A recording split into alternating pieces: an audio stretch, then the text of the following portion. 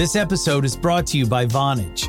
With Vonage Video API, your developers can easily create custom video experiences tailored to your business. Enhance every conversation with live video, whether it's delivering faster tech support, improving customer service, or enabling interactive meetings and events. Unlock the true video potential of your business. Discover how at Vonage.com.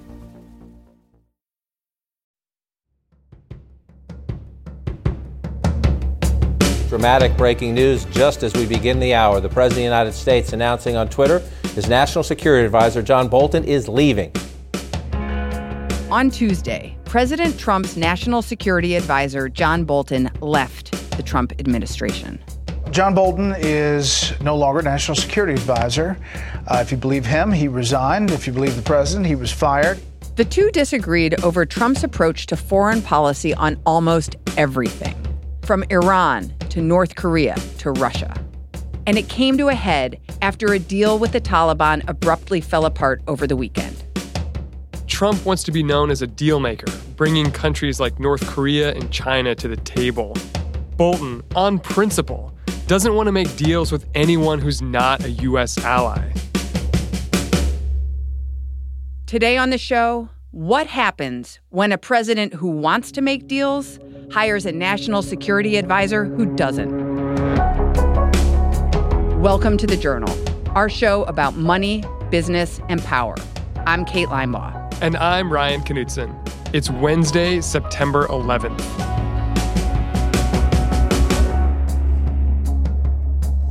We called up White House reporter Mike Bender just hours after Bolton's departure. By any sort of normal measure, today was a crazy, wild, dramatic day, but pretty par for the course in the Trump administration.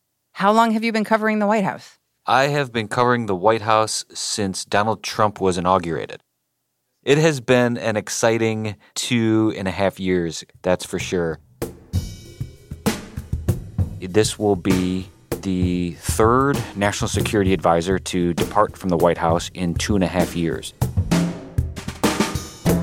Lieutenant General Michael Flynn resigned under a cloud of controversy at the beginning. The president announcing that H.R. McMaster is out and former Ambassador John Bolton is in. Nation's John Bolton, former Fox News contributor. Good to have you here. Your reaction to your new job? Well, I think I still am a Fox News contributor. No, you're not, apparently. I didn't, I haven't started there yet, so... This definitely adds to the narrative of historic turnover and tumultuousness of the Trump White House. Trump and Bolton may both be Republicans, but they have almost oppositional approaches to foreign policy. Bolton famously tends to favor military intervention. He's a hawk. Meanwhile, Trump is more of an isolationist, trying to avoid foreign entanglements. But Trump is also very eager to be the guy who gets deals done, even if it means bringing foreign adversaries to the table. Well, I think for President Trump, he puts a lot of stake in the TV appeal of this, right? The idea of a president stepping foot in North Korea, the idea of a U.S. president sitting down with Iranian leaders, the sort of mind-boggling idea of the Taliban coming to Camp David. These are things that will get a lot of airtime on cable. And as he's heading into the 2020 campaign season, he's still in search of a really big foreign policy achievement. He's gotten close to a trade deal in China. He's obviously been the first president to step foot into North Korea, but there hasn't been that next step yet and a major accomplishment. If Trump wants a big accomplishment, he needs a foreign policy staff. And Trump has been having a staffing problem. There's not that many options for President Trump. If you remember, during the campaign, the sort of Never Trump movement was most codified among national security experts. It was the conservative Republican national security establishment that wanted nothing to do with Trump as A, the Republican nominee, and B, as president. And this president, more than anyone really, is acutely aware of that criticism. Early on, one of the things that President Trump would ask about new hires was what that person had said in the past, what they had tweeted in the past, or shared on social media that would have been antagonistic of the Trump name. So once you sort of cut that out of the possible hires from in the national security role, there's not that many folks left when it comes to people who have experience in handling these types of issues. And Bolton was a brand name. Bolton was a Fox News analyst before he came into the White House. And that carries a lot of weight with this president. If you can go on television and articulately and forcefully argue your point of view, that's meaningful to President Trump. Yes, Bolton had a brand, and that was for being really hardline when it comes to foreign policy. Bolton's brand is not to make deals with the Taliban, is not to sit down with the Iranian leaders without preconditions, and certainly not to step foot in North Korea without a firm nuclear disarmament program in place. He wants the U.S. to lead by example overseas, and he is eager to use the country's military power and military might to sway the direction of foreign policy disagreements. Bolton's reputation was so strong, and he was known as such a hawk, that when he met the guy whose nickname was Mad Dog, Jim Mattis, then the Secretary of Defense, publicly greeted him as the devil incarnate. That's what Jim Mattis said to Bolton? That's what Jim Mattis said to Bolton in front of reporters. And it was sort of a joke about Bolton's reputation for being a military hawk. Mattis is much less eager to get the military and the troops he's served with involved in military conflicts. So it was partly a joke, but with every joke there's a little kernel of truth, and that sort of made its rounds here in Washington. Why would Bolton take the job if he had such big differences with Trump and the other White House staff? He was willing to sort of put his own viewpoints aside and serve under this president because this was the next step in his career. He's 70 years old, so this is his sort of swan song in public service and government. He desperately wanted to serve as a national security advisor to a Republican president, and he got that wish. Bolton is a former U.S. ambassador to the UN, well known as a neocon and a hawk on military matters. He has advocated attacking Iran and North Korea and then some. I remember John Bolton's first day on the job. He was in a meeting with Trump and some military leaders. And afterward, on his way out, I asked him how his first day was going. And he looked at me and kind of wiggled his mustache and said, "What could go wrong?" And at first, Bolton was careful not to rock the boat. He's known for being a fighter and, sort of a bureaucratic knife fighter when he was coming into the Trump administration. He did try to make nice with the rest of the president's foreign policy team, which at that time included Jim Mattis, Nikki Haley, and Mike Pompeo. Now, Mike Pompeo has a long history with Trump. He was a CIA director and now is top diplomat over at State. And there was not a lot of love lost between Mike Pompeo and John Bolton. But Bolton did his best to put his best face on it, even going so far as to amend a news release to point out that he and Pompeo were, quote-unquote, good friends heading in. Early on, Bolton got assignments that played to his strengths. The first major effort that Bolton undertook was something that he'd long supported. Now that President Trump is fulfilling a major campaign promise, announcing the U.S. is pulling out of the Iran nuclear deal, which the president's called horrendous, one-sided, ridiculous, and insane. There was some overlap between Bolton's more hawkish viewpoint and Trump's America First, more isolationist policies. Chief among them was the Iran nuclear program. And John Bolton was more than happy to oversee that effort to bring that one over the finish line and formally withdraw from the multinational agreement to restrict Iran's nuclear program. But Bolton's a foreign policy hawk through and through. He doesn't want to entertain or negotiate with adversaries. He believes in using the American military to solve foreign policy problems. So while Bolton and Trump were both opposed to the Iran deal, when it came to other issues, Bolton was not on board. One of the clearest examples of this is Trump and Bolton's fundamental misalignment on North Korea. John Bolton was never in favor of any sort of diplomacy with North Korea. He wants to keep maximum pressure on North Korea and only strike terms of an agreement once there is tangible evidence that North Korea has given up its nuclear program. So that portfolio, that issue, was largely handed over to Mike Pompeo, the Secretary of State, to handle. One, because Mike Pompeo has been willing to sort of set aside his own viewpoints and his own opinions in order to serve this president and achieve President Trump's goals. And two, that North Korea was well aware of John Bolton's previous statements, very antagonistic statements about North Korea, and wanted nothing to do with them. In fact, the North Koreans hated John Bolton and reveled in making fun of his physical appearance and his personal style and the sort of bombastic statements that North Korea is known for.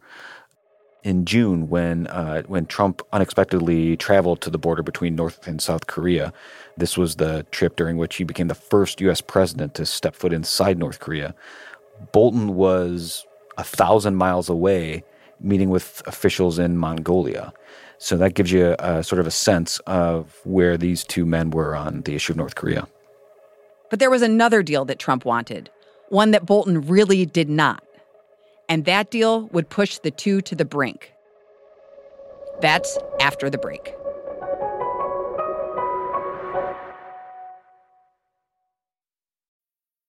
This episode is brought to you by Vonage.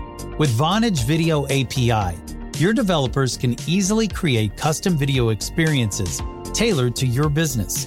Enhance every conversation with live video, whether it's delivering faster tech support, improving customer service, or enabling interactive meetings and events.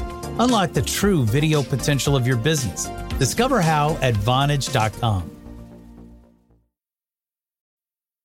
This episode is brought to you by Vonage. With Vonage Video API, your developers can easily create custom video experiences tailored to your business. Enhance every conversation with live video, whether it's delivering faster tech support, improving customer service, or enabling interactive meetings and events. Unlock the true video potential of your business. Discover how at Vonage.com.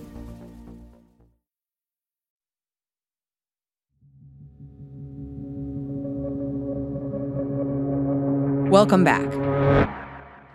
President Trump later today is scheduled to have a meeting with his top security officials on the negotiations the United States is having with the Taliban over Afghanistan. That's according For to months, U.S. officials have been meeting with Afghan and Taliban leaders to hammer out a peace deal. For President Trump, ending the 18-year war in Afghanistan would pave the way for him to fulfill a campaign promise to get all U.S. troops out of the country. But getting a peace deal done meant sitting down with Taliban leaders, and that is something that Bolton would never want to do. The issue over meeting with the Taliban and Afghan government leaders is definitely the proverbial straw that broke the camel's back here in the relationship between Trump and Bolton. The irony here is that there's not a lot of disagreement between the two of them on Afghan policy. Bolton is supportive of withdrawing troops, which has been one of Trump's main foreign policy goals going back to the 2016 campaign. He was adamant about his opposition to that war. And, it is now the longest-running foreign war in U.S. history, quite a bit longer than our involvement in Vietnam. And so Trump wants out there. He's tried a few different ways. He hasn't quite figured out how to do that. But Bolton has been supportive of drawing down the number of troops in the country. What Bolton doesn't want to do is make a deal that involves not just the Taliban, but also the Afghan government. His position on all of this has been that Trump can draw down the troops, that the U.S. can make their own decisions about what to do or not do there without any agreement formalized. He doesn't trust the Taliban, he doesn't trust the Afghan leaders, and is worried about the credibility of the United States if we kind of formalize that deal and formalize our trust there. Namely Kabul. There was a suicide car bomb that went off on Thursday. One American soldier was killed. 11 others were killed. His name, Army Sergeant First Class Elise Barreto Ortiz. Now, the president saw firsthand Bolton's point when a car bomb went off in Afghanistan last week and killed a dozen people, including an American soldier, which is what the president has said sort of precipitated his decision to call off those meetings.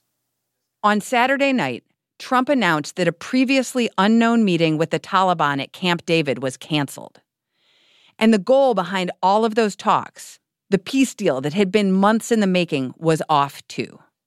For Bolton, this moment affirmed what he had been telling the president all along. That car bomb and the president's decision to call off those meetings kind of emboldened John Bolton to double down on his opposition to any of these formal agreements.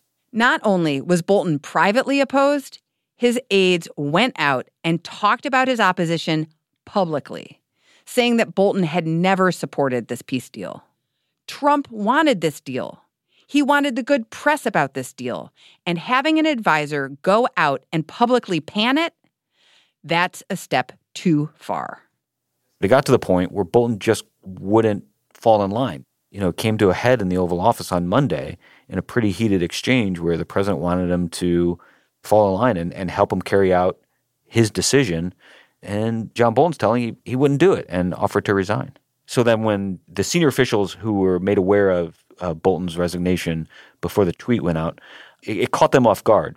Okay, so it took people by surprise, but Trump has said in the past that he and Bolton have clashed over policy, right? And so there's a way in which there's an inevitability that this relationship could disintegrate, which it did. Oh, absolutely. How do you say that? They were shocked but not surprised. No one was expecting John Bolton to resign today, but it's been a long time coming. If the disagreements were only Afghanistan, I think Bolton would still be national security advisor. I mean, it's like sort of accumulation of events here. Trump's tired of defending Bolton. And boy, I mean, the anniversary of 9/11, of all this coming to a head right at the anniversary of 9/11, I mean, at the very least, just goes to show how this entanglement in the Middle East continues to be front and center in U.S. foreign policy and politics and, decision-making at the White House. What does Bolton's departure mean for U.S. foreign policy going forward? Going forward, there's one less hawk in the room for President Trump and definitely removes an obstacle inside the West Wing to get some of these historic meetings that the president wants to be a part of. There is some idea I've heard expressed a little bit in Washington here that maybe this makes North Korea a little more likely. With him out of the way, maybe North Korea is a little more likely to strike a deal with President Trump if they know John Bolton is no longer in the White House. Today, President Trump addressed Bolton's departure. John's known as a tough guy. He's so tough he got us into Iraq. That's tough. And though Bolton claimed he had quit, Trump said he actually fired him. People, and a lot of us, including me, disagree with some of your tactics and some of your ideas. And I wish you well, but I'd like you to submit your resignation, and he did that. He also spoke about Bolton's relationships within the White House. But he wasn't getting along with people in the administration that I consider very important. And I hope we've left in good stead, but maybe we haven't, maybe we haven't.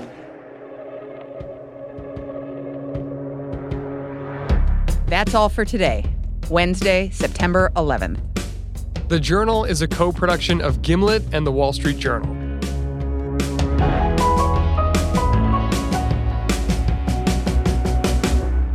Thanks for listening. See you tomorrow.